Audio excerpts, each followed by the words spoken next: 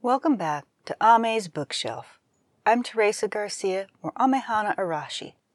Today's quick book review is of Jo Jewell's second book in her The Old Man and the Watch series, entitled The Good Guardian, The Battle of Grey Island. I'm giving it a 5-star rating and putting it at, PG-13, young adult, thereabouts for a rating. The book is well worth the time. It is a wonderful installation in the series.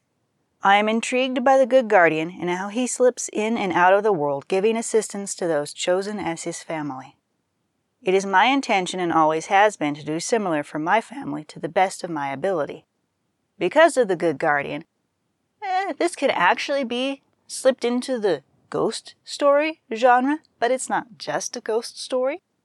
It's got action and suspense and quite a bit of mystery to it, just as the first book did. Although they have a guardian, the family still has to solve their own problems. We discover more about who Morgan Fairchild was in this book and what he did with his wealth to repair damage against the human race that was caused by war. These formal and informal adoptees find themselves carrying on his work in their own ways. I found the book full of twists and turns along with excellent foreshadowing.